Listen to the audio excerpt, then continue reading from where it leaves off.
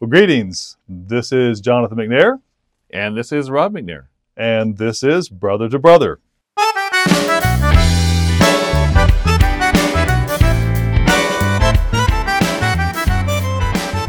Well, again, welcome to our podcast. This time, what we thought we'd do is read a poem by Edgar Albert Guest, and the poem is titled, I'd Rather See a Sermon. What I'm thinking we can do is we can alternate line by line, okay? How's that sound? Sounds good. Okay, so I'll start.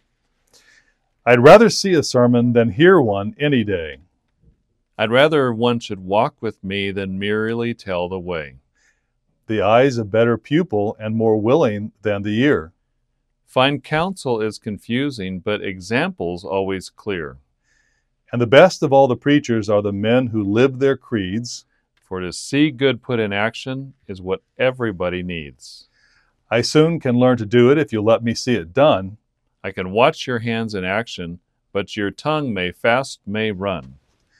And the lecture you deliver may be very wise and true. But I'd rather get my lessons by observing what you do. For I might misunderstand you in the high advice you give. But there's no misunderstanding how to act and how you live. When I see a deed of kindness, I'm eager to be kind. When a weaker brother stumbles and a strong man stays behind, Just to see if he can help him, then the wish grows strong in me. to become as big and thoughtful as I know that friend to be. And all travelers can witness that the best of guides today, Is not the one who tells them, but the one who shows the way. one good man teaches many, men believe what they behold. One deed of kindness noticed is worth 40 that are told. Who stands with men of honor learns to hold his honor dear. For a right living speaks a language which to everyone is clear. Though an able speaker charms me with his eloquence, I say, I'd rather see a sermon than to hear one any day. I like that. There's a lot of meaning to that. Mm-hmm. I mean, it's a simple premise that we lead by example. It's not something that's new, but I like the way he puts that. It's very clear, very it illustrates the point very well. So I guess for us, we're going to talk about this a little bit. So where do we find this reflected in the Bible? What are some of your thoughts? I mean, how can we apply this to what we read in the Bible and to our daily life? What do you have? What are you thinking? Well, when we were looking at this topic and thinking about it beforehand, I guess it struck me that there really are so many examples in the Bible of God's servants who did something that speaks to you in such a way that is even more powerful than a verbal exhortation. And one I thought of was Daniel. When it says there in Daniel that he heard when the writing was written, the decree was written about no one should petition any god for 30 days. It says when he heard that, he went to his house and he opened up the windows and he got on his knees and he prayed 3 times just as he had aforetime. And I thought, just reading that example and just thinking that he did that, as Edgar Guest is talking about, when you know someone did something, when you see someone who did something, it stiffens you a little bit, your courage, as opposed to just being exhorted, hey, you should be courageous for the truth. As I'm thinking about it, and we wrote some examples down to talk about, and I'm thinking, can you find any example in the Bible? I'm thinking of an effective leader who was not also a good example. I mean, I think of, I have one in my mind, but actually I'm going to jump to this thing that I got from Harvard Business Review because it speaks of this. So there's a Harvard Business Review article titled, Like It or Not, You Are Always Leading by Example. And basically that's the gist of the article, is that whatever you say is not going to carry weight. In fact, in this article, he even talks about hiring people and asking questions of them, asking them how they lead and what's an example that they've shown. And so it's really fascinating. But here's a little part of it that I thought would be interesting to read. Let's see here. So he says,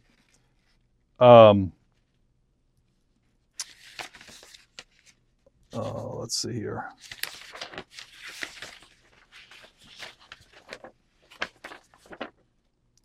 Okay. Oh, here we go.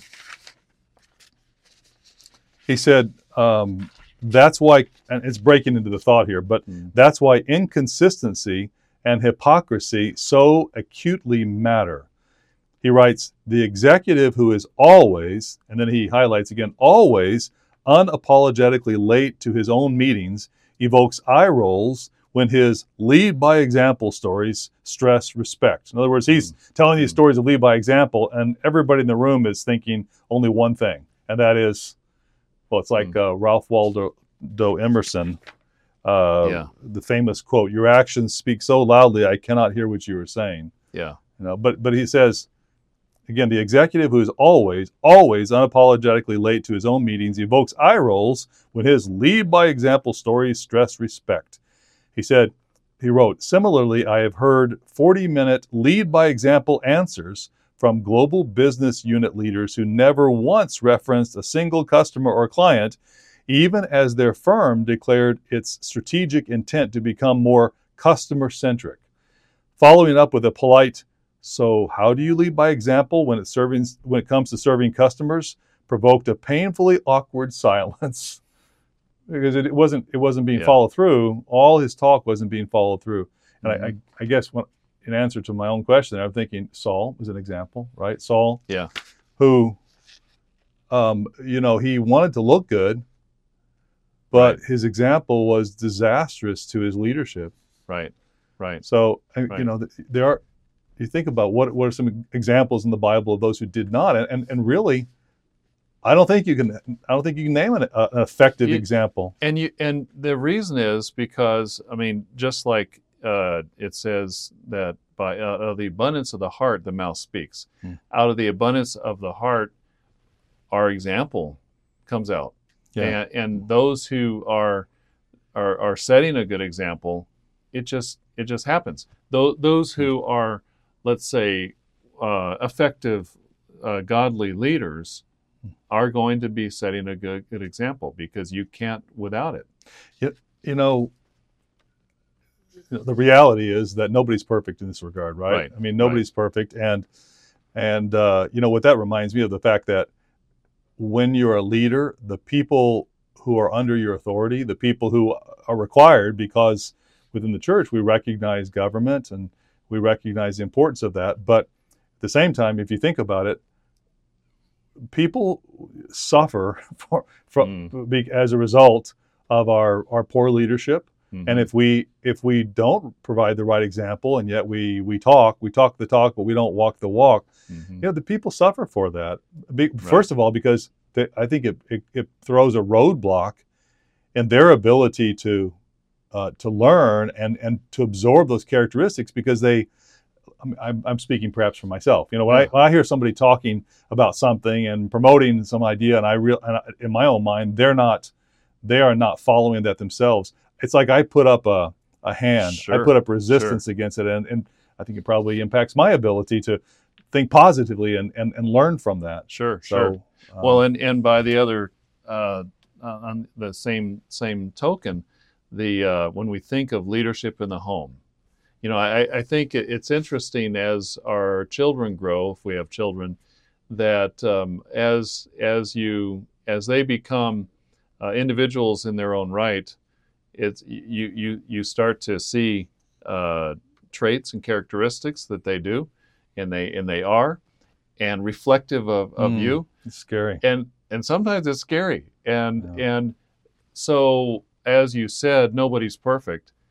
And so all of us should be and refining our example.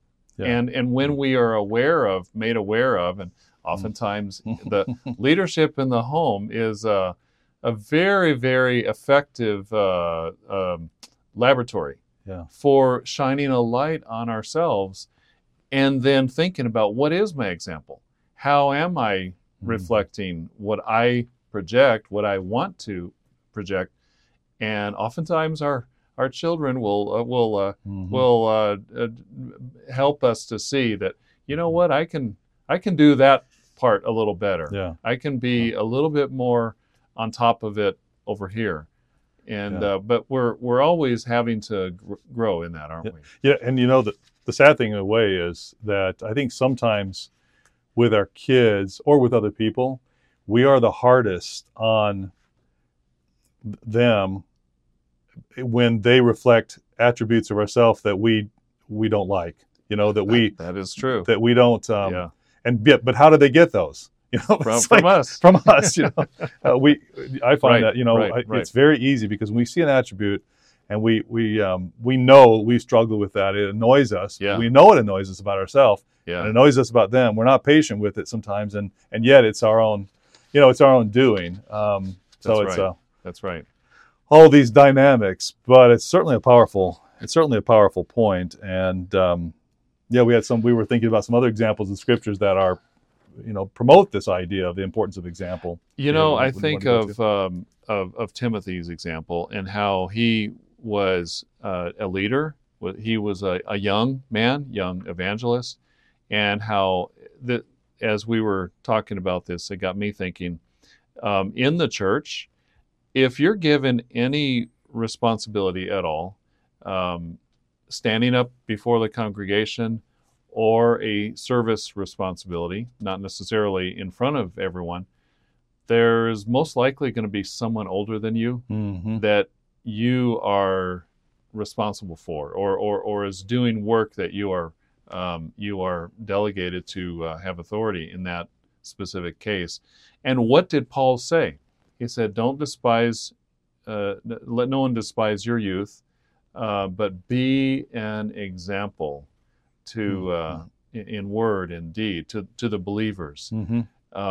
How important it is, if we don't want our limitations, and let's say if we're younger and we're leading older people, well, that's going to be an automatic limitation right there. Yeah. But how do you counteract that? By setting an example. And because we all, even if we're not thrilled about having someone who is maybe younger than us or less experienced, when we see their example, then you have to stop and step back and think, hey, you know what? I can follow that. Yeah, I can learn from that. As you're saying that, I'm thinking of the verse we had earmarked in 1 Peter chapter 2, verse 12, where we read, "Beloved, I beg you as sojourners and pilgrims, abstain from fleshly lusts which war against the soul, having your conduct honorable among the Gentiles, that when they speak against you as evildoers, they may, by your good works which they observe, glorify God in the day of visitation." And the reason I think that's interesting is because there are times from this, in other words, the scenario about which he's talking is a time when the example is positive, yet their words are negative. Their attitude is negative. But there's a time, I think this can be, it can happen in a lot of scenarios, but if our example is consistent, you can soften somebody who has a negative attitude towards you. I feel like that's the case. And frankly, that's what you were just mentioning. If somebody, if you have a more of a negative attitude towards somebody who's less experienced or younger, but over time that negative attitude can be softened by the example.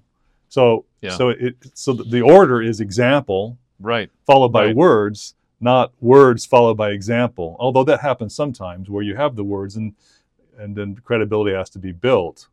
But sometimes example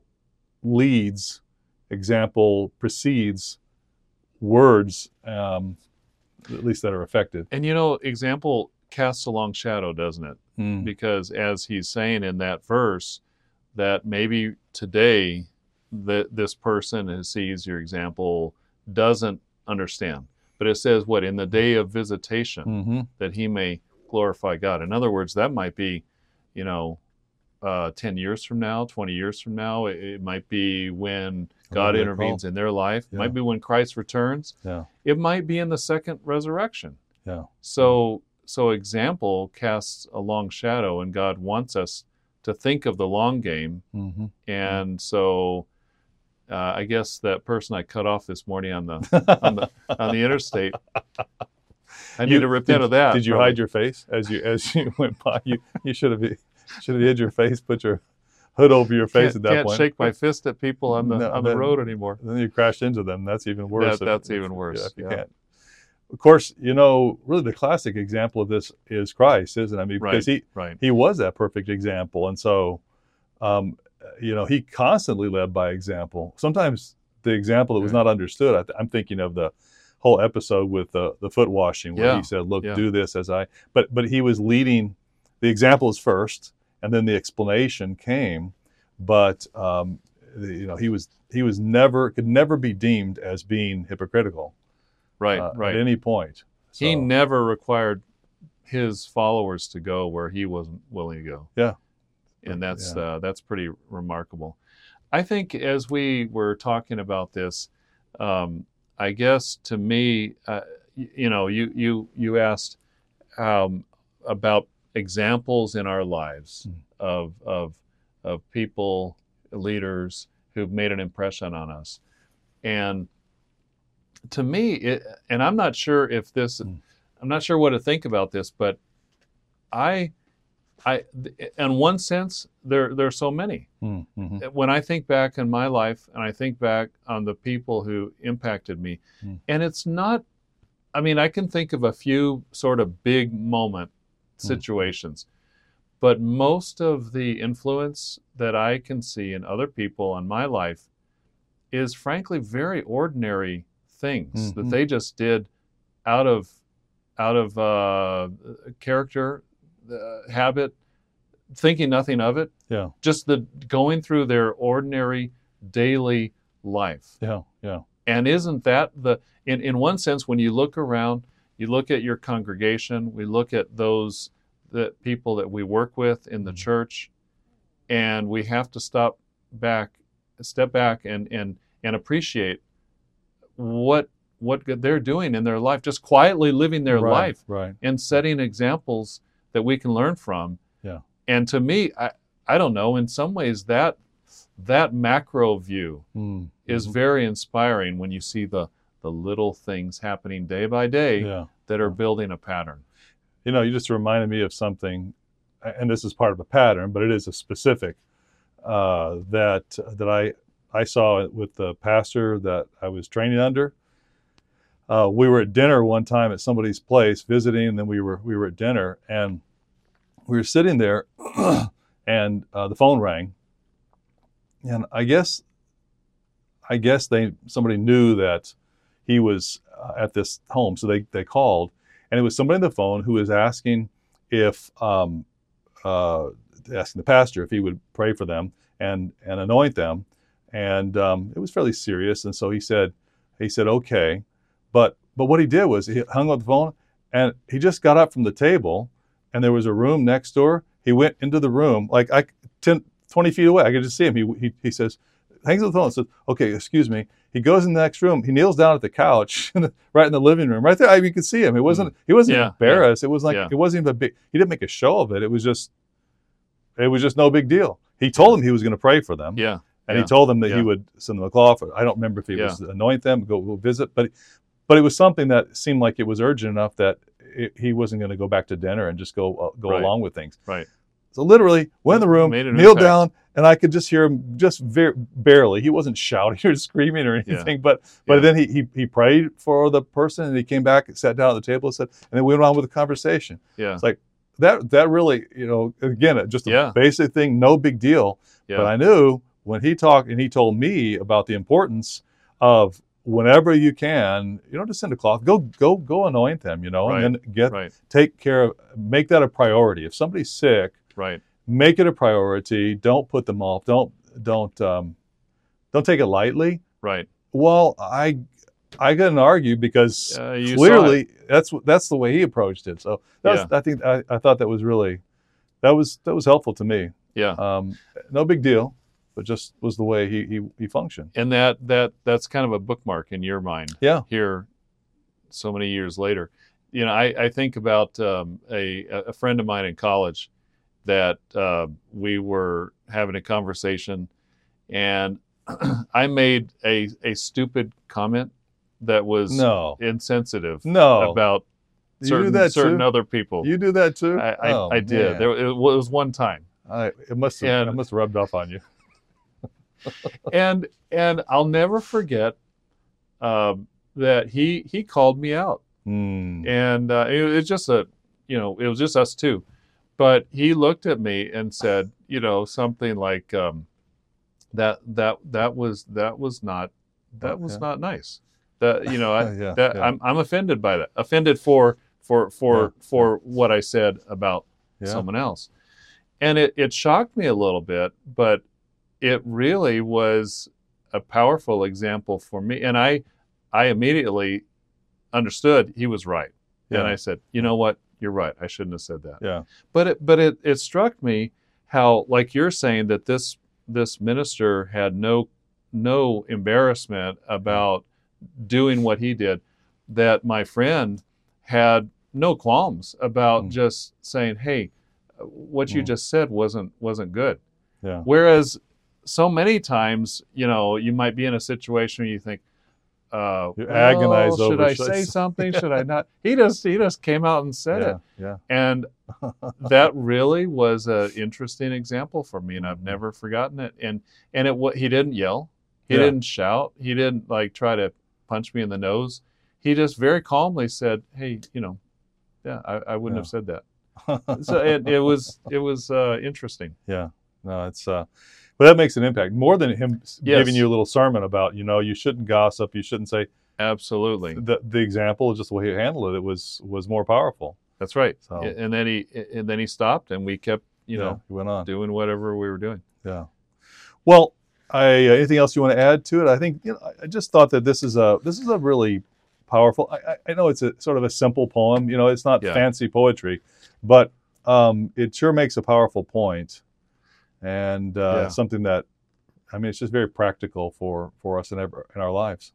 I think so. It doesn't diminish the importance of words. Doesn't diminish the importance of speaking, of conveying, of communicating. Yeah.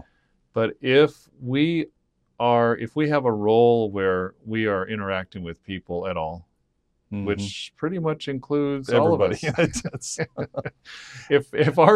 If our speech isn't backed up by how we're acting, it's going to be a disconnect, and it's going to be noticed. And it, even more important than noticed, it means that we're not going to be really as effective as we would want to be in our own lives, with our children, with our families, with brethren, in whatever role we have. And a big part of it is, like that article in the Harvard Business Review said, it's inconsistency. Yeah. I was just thinking about the example of Ananias and Sapphira, where what we were looking at is, it's not about creating an image. Right. It's not about creating this impression of no, it's about actually being an example. And I think that can be, we can do that wrong if we're not careful, where we confuse creating an image of what we are with actually simply just being an example consistently. Right. And I think it's a tricky thing, because we all want to be seen as good and as doing right things, but we can't do things so that we can be seen to be doing and your right reputation things. is important. That Proverbs talks about that. Yeah. It's more valuable than rubies. Yeah. But consistency is key, I think, and consistency, so which actually then prevents an impression of hypocrisy. Right. And hypocrisy is so destructive. It's so just destructive. Yeah. In every way. Yeah. Okay. Well, that's our podcast for the week. Unless you have anything to add, any last final I'm good. gems of wisdom. That's all I've got. Well, okay. Well, thank you for listening this week.